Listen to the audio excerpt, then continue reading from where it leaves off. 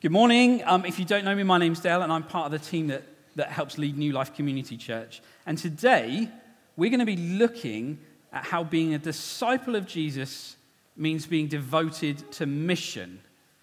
But I want to start this morning by quoting a story that I recently read. This is the story of how on the 12th of January, 1899, RNLI lifeboat volunteers undertook one of their most arduous feats to date. The Forest Hall was a 1,900-ton ship sailing from Bristol to Liverpool, which carried 13 crew and 5 apprentices. Severe stormy weather threatened to run the ship ashore at Porlock, several miles east of Lynmouth. It had been under tow, but the cable had snapped and the rudder washed away in the strong winds. At 7:52 p.m., the Lynmouth lifeboat station received a telegram reporting that the Forest Hall was drifting ashore at Porlock Weir. The squally weather prevented the crew from launching their lifeboat from the harbour, but coxswain Jack Crocombe proposed that the life group be taken overland and launched from Porlock Weir, where it was more sheltered. This was a 13-mile journey which included a quarter-gradient climb of 434 metres over Countisbury Hill and a trek across Exmoor. Around 100 local people gathered to haul the Louisa, which was a 10-metre-long and weighed 10 tons lifeboat. They were aided by 18 horses sent from a local farm. And 6 men were sent ahead with shovels to actually widen parts of the road. And after the difficult climb up Countisbury Hill, the crowd stopped for refreshments at the Blue Ball Inn, where they had to repair a carriage wheel that had fallen off. Most of the 100 helpers turned back, leaving just 20 men, including the 4 lifeboat crew. And it was their job to control the boat down the hill into Portlock.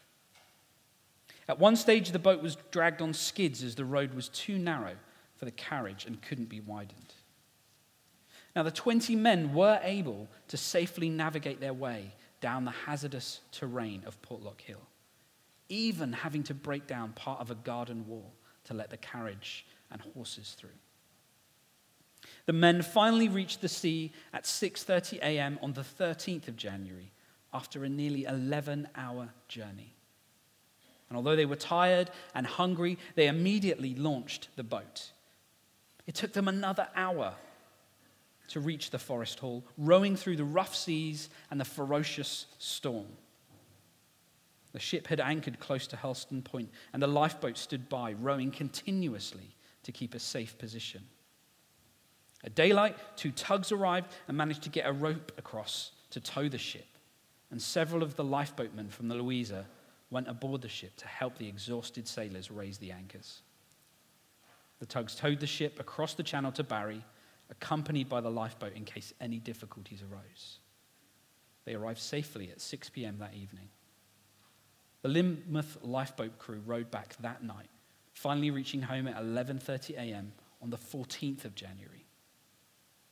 And their heroic and incredibly difficult rescue meant that the 18 crew of the Forest Hall all survived, and it still stands as one of the most challenging feats undertaken in RNLI history.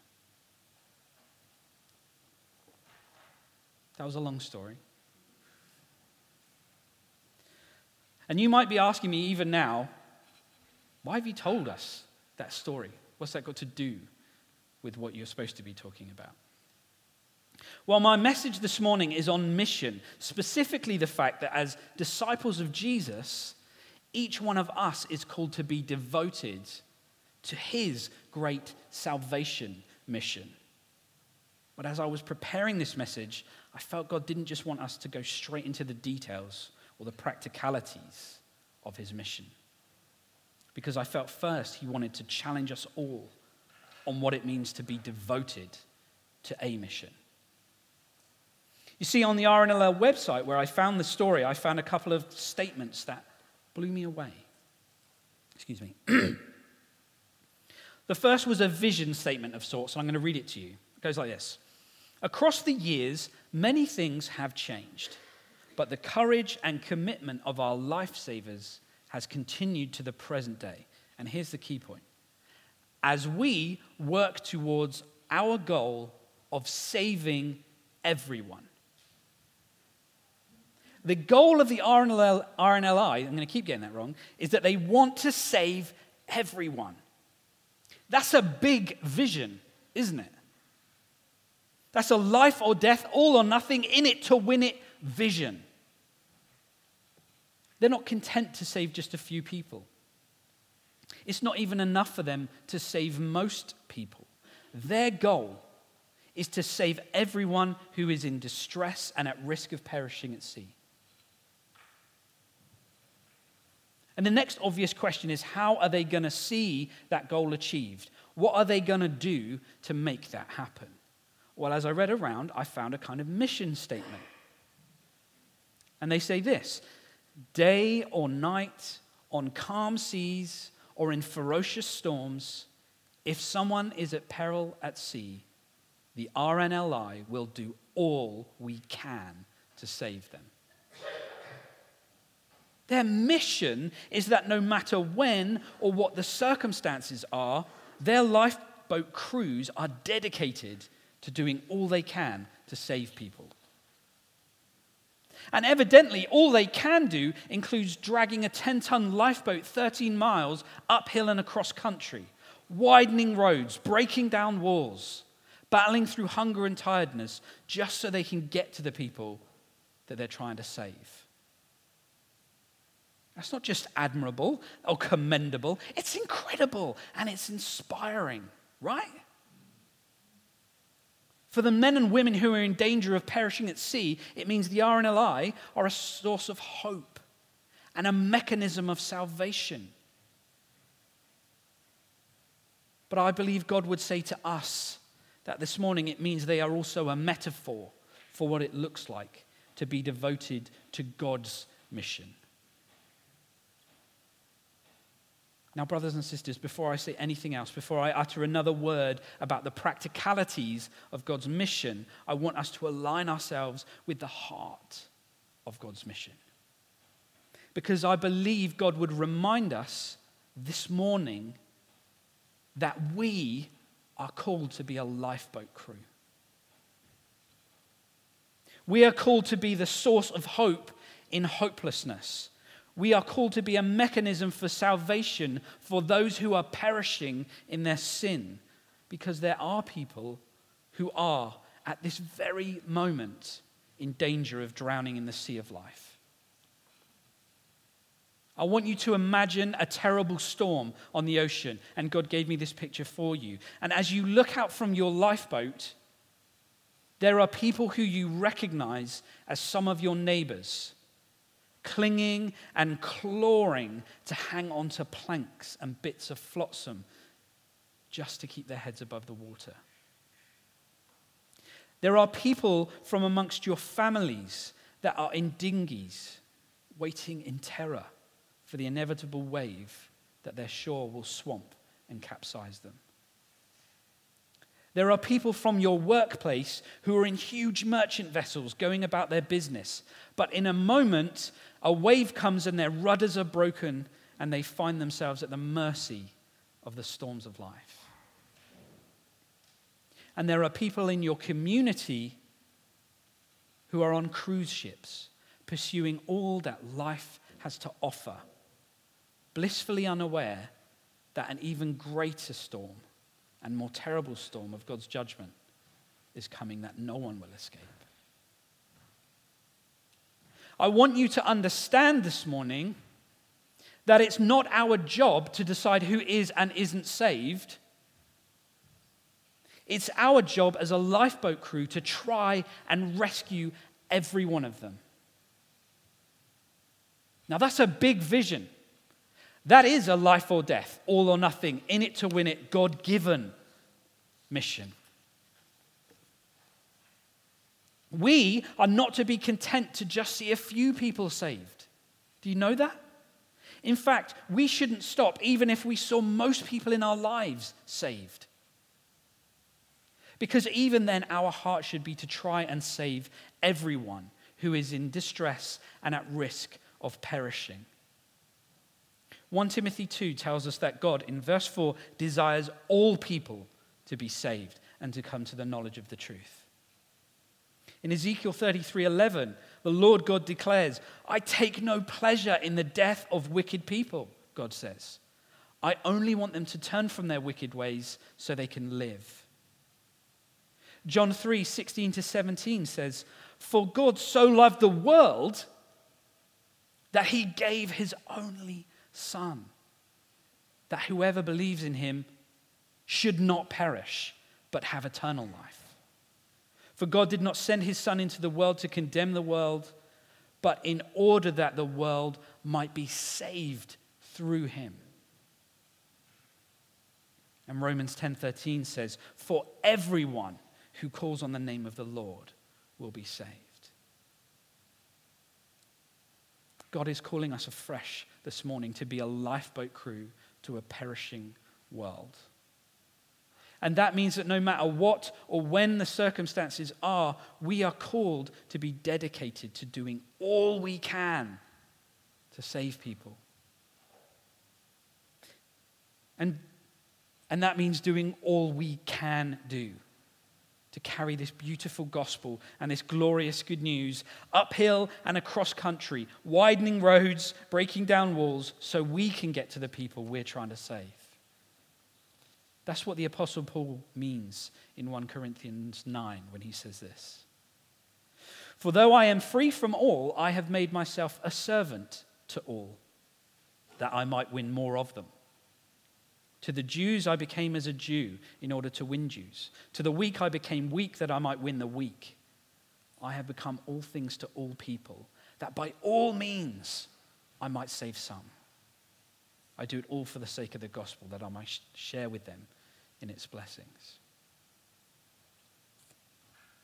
Just like a lifeboat crew, our priority and our lives must be dedicated to the mission of doing everything we can to save those who are perishing. And we're on call 24/7, which means we should be prepared to reach out with the life-saving message of the gospel to anyone at any time who is in danger of perishing and in need of Jesus. 1 Peter 3:15 says this, in your hearts, honor Christ the Lord as holy, always being prepared to make a defense to anyone who asks you for the reason for the hope that is in you. We live in a world where people are perishing. They are perishing in their sin. And they don't even know it. And it's our job to break down barriers, to do everything we can to take that gospel to them, to share with them that Jesus died in their place and for their sins, rose again on the third day, destroying death and sin and giving them eternal life. That's our job. That's the hope that we carry inside our hearts. That's the message that we have to deliver.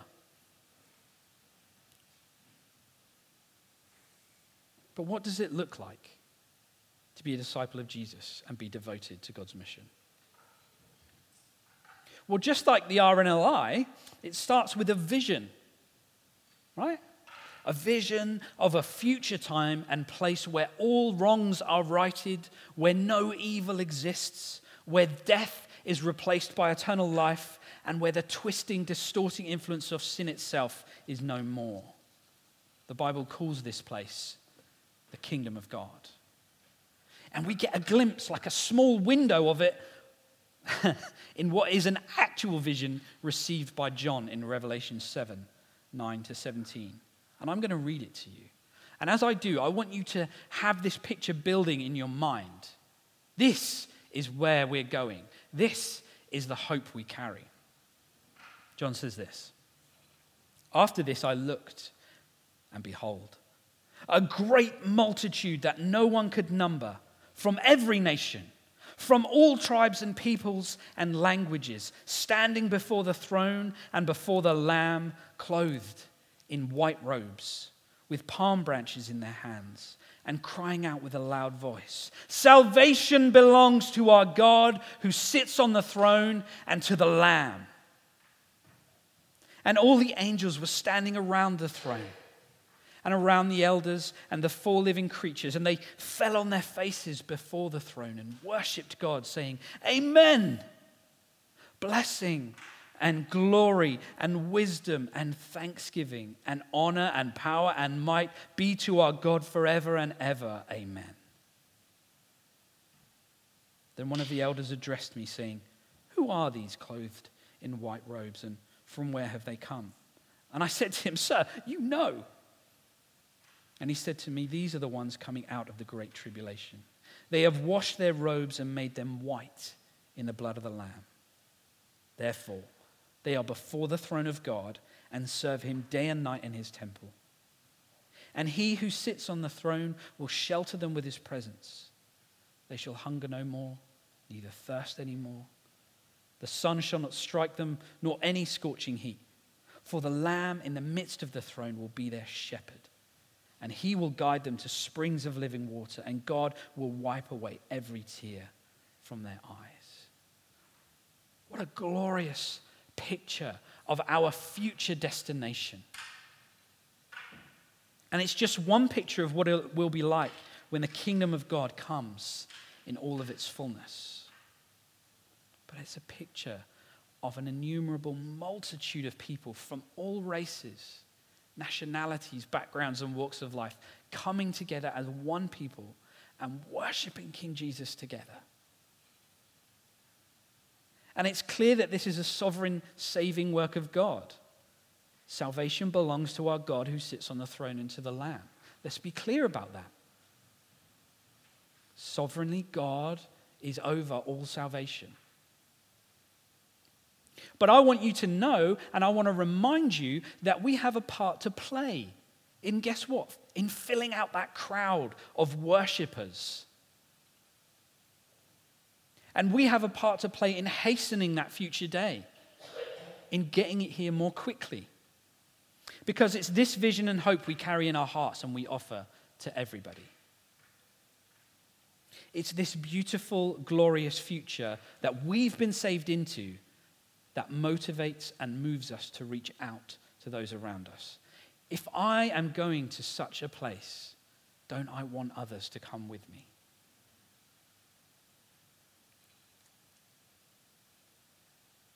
And that leads us from the vision to the mission. How will we see that goal achieved? What can we do to help make that happen? Well, Matthew 28, 18 to 20 says this. And Jesus came and said to them, the disciples, "All authority in heaven and on earth has been given to me. Go therefore and make disciples of all nations, baptizing them in the name of the Father and of the Son and of the Holy Spirit, teaching them to observe all that I have commanded you. And behold, I am with you always to the end of the age." This is our great co-mission. As disciples devoted to Jesus, we're called to go and make other disciples that are devoted to him, to his word, devoted to prayer, to relationship, to service, to growth, and to his mission. As a community of believers that embraces Jesus' mission to take his good news to the ends of the earth, I want to tell you that the best thing we can do is to start that mission on our doorstep by remembering that we are God's evangelists to our families. We're his missionaries to our towns. We're his ambassadors to our culture, and we are his witnesses to the world. And you might say to me, but how do I even do that? How do I be a witness? How do I be an evangelist? How do I be an ambassador?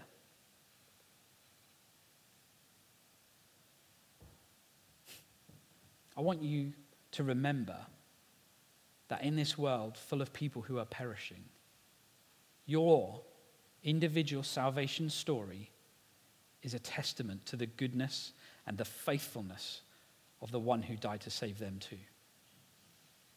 It doesn't matter if you gave your life to Jesus when you were 5, when you were 15, or when you were 50. You have a salvation story that is uniquely your own, and yet sharing it with someone could save their life just as surely as if you'd given them a life jacket. God has done a work in your life in adding you into his kingdom. And when we share that testimony with others, we give them a window into what it looks like to be children of the Most High God, loved so much that he died for us. That is so powerful. And it's in our brains. We can access it at any time.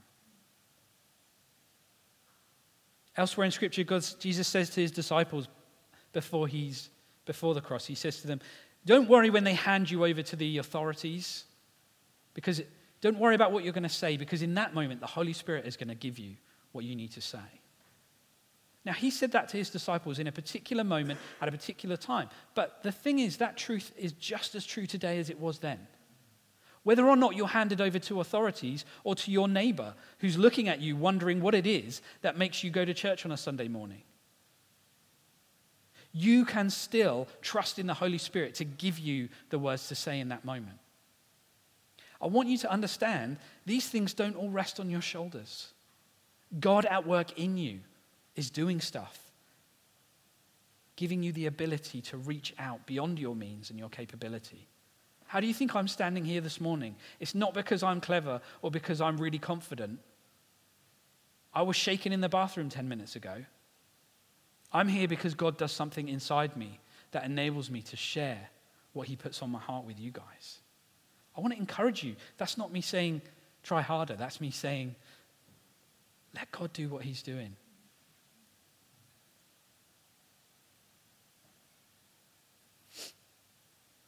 I want to finish on this final point. You may have heard Matthew 28, 18 to 20 so many times in your journey with Jesus that by now you hear it and the words almost wash over you. And you think, yeah, I know we're called to go to the nations, tell people the gospel, I understand. But I want to share with you something that I learned a while ago that is a constant encouragement to me in my endeavor to be devoted to Jesus' mission. And it's rooted in verse 20. Jesus came to his disciples and said, all authority in heaven and on earth has been given to me. Therefore, go and make disciples of all nations. Jesus says he's been given all authority in heaven, that is the spiritual realm with its principalities and powers, and all authority on earth, which is the place where we bumble about, isn't it? That's a claim that only God the Son can make. All authority in the heavenly places and on earth is given to him. Can you see how that leaves nothing outside of his catchment? There's nothing else exists apart from things in the heavens and things on the earth, right? He wants to encourage and reassure his disciples, and by extension us, that there is no realm, there is no circumstance, there is no possibility outside of his jurisdiction. He wants to confirm what his disciples, having seen him raised from the dead, already know. He is God, the same God that flung the stars out into space and breathed life into dust. And this fact, this truth, this reality is the foundation for sending both the disciples and us out into the world with the gospel. It's the basis for both our obedience and our confidence. It's as if Jesus is saying, in light of who I am, go therefore and make disciples of all nations.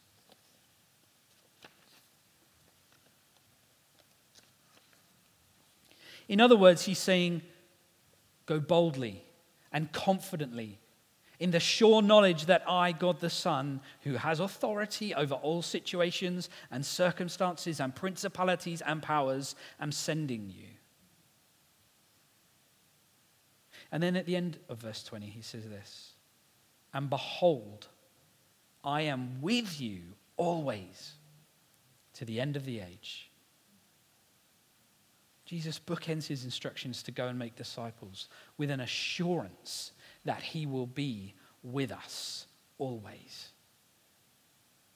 Jesus knew then, and he knows now what he's asking of his disciples.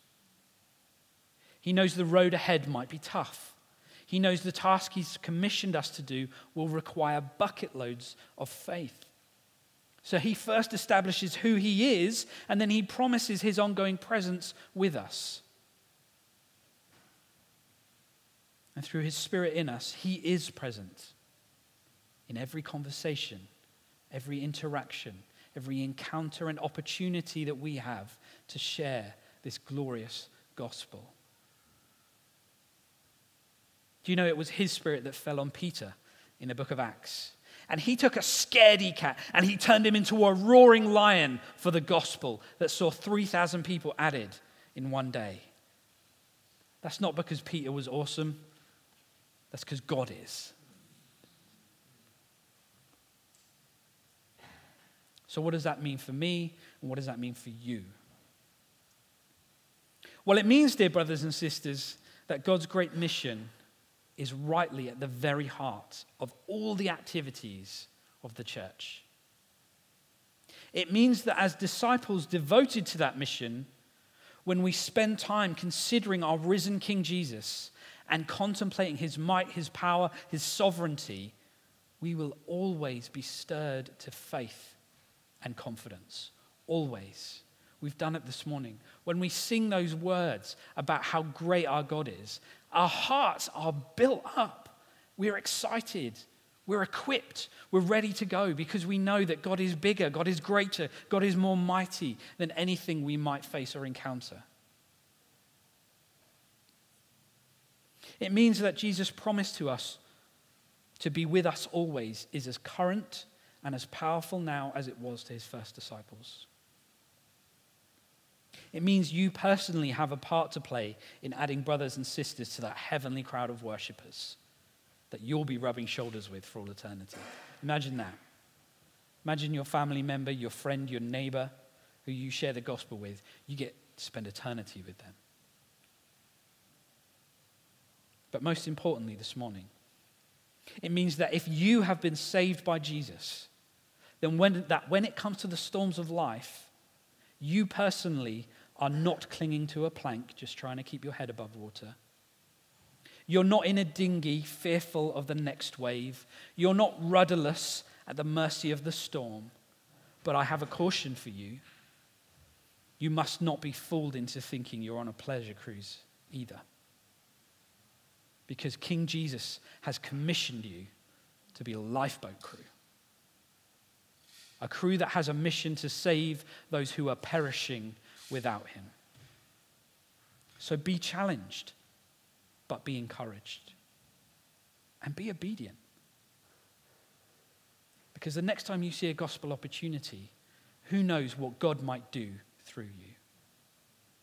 I'm going to pray. I'm going to ask the worship team to come up.